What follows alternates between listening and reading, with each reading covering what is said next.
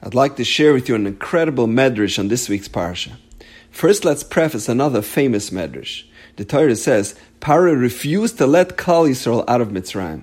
So Hashem tells Moshe, I'll let you in on a little secret. Leich el Paro baboiker. Get up early in the morning, hine yoitze hamema. That is when Paro goes out to the water. And tell him, if you don't release Klal Yisrael from servitude, I will bring forth the first plague. Why did Moshe have to wake up early in the morning to go to Paro?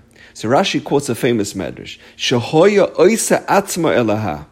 Paro wanted the world to believe that he was a god. He told everyone that he didn't need to relieve himself. So he would secretly go out to the Nile River early in the morning to take care of his bodily needs. And Hashem told Moshe, go and meet him there, catch him in the act, and show him that you're onto him. Show him that you know that he's no God. This is a well-known medrash. Now there's another amazing medrash that is not so well known. This is an unbelievable medrash. The medrash says, do you know why Paro woke up early in the morning and went to the Nile when no one would see him? Paro knew that the first plague was imminent, and his sovereignty would then be in jeopardy. Therefore, says the medrash, Paro rotza lasik betfila. Paro got up early in the morning because he wanted to engage HaKadosh Baruch Hu in tefillah. So Hashem told Moshe, quickly, before Paro goes out to pray, stand before him. Hashem implored Moshe Rabbeinu, go out early before Paro has a chance to pray. Preempt Paro's tefillah. Why? Because after he prays, it would be too late. The decrees against Paro and his people would then be nullified. What an incredible medrash. From this medrash it seems that if Paro had managed to daven early in the morning before Moshe approached him, the makas would have never happened. Paro's tefillahs would have been accepted, and HaKadosh Baruch Hu would have answered his prayers, and Paro and Mitzrayim would have been safe from the plagues. Why? Because ki ata shameya tefillas kol peh. Hashem listens to whoever turns to him in prayer. It doesn't matter who it is, even a rasha like Paro. Yes, the same Paro who enslaved and tormented an entire nation, murdered thousands of children and bathed in their blood, threw thousands of babies in the Nile, stuffed thousands more in a wall. And about this wicked person, Hashem tells Moshe, you better make sure to get out there before he does and has a chance to daven.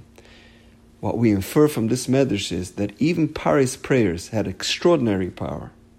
And if Paro's prayers could have stopped Moshe's plan in his tracks, we can just imagine the power and the potency of the tefillahs of Klal Yisrael. It has enormous strength. It has the ability to overturn any decree. This reminds me of an incredible story I once heard about the Ribnitzer Rebbe Zatzal. Towards the end of his life, he lived in Monsey, New York. He passed away in 1995. He was renowned and revered for his piety and his kedusha. His devotion to Avodas Hashem was legendary. It was well known that he had Ruach HaKodesh. He performed many unbelievable miracles over his lifetime. Because of his unusually long and meticulous preparation for tefillah, the Rebbe often davened shachris in the late afternoon. But he wanted to daven with a minyan. So he had his gabbai make sure that he would have just the exact amount of people necessary to complete the minyan, as he didn't want an unnecessary amount of people davening after Zman Tefillah. So a story is told that it was a few days before Rosh Hashanah. It was in the days of Slichas. It's in the afternoon, and the Rebbe comes into daven shachris, and they're about to start Slichas.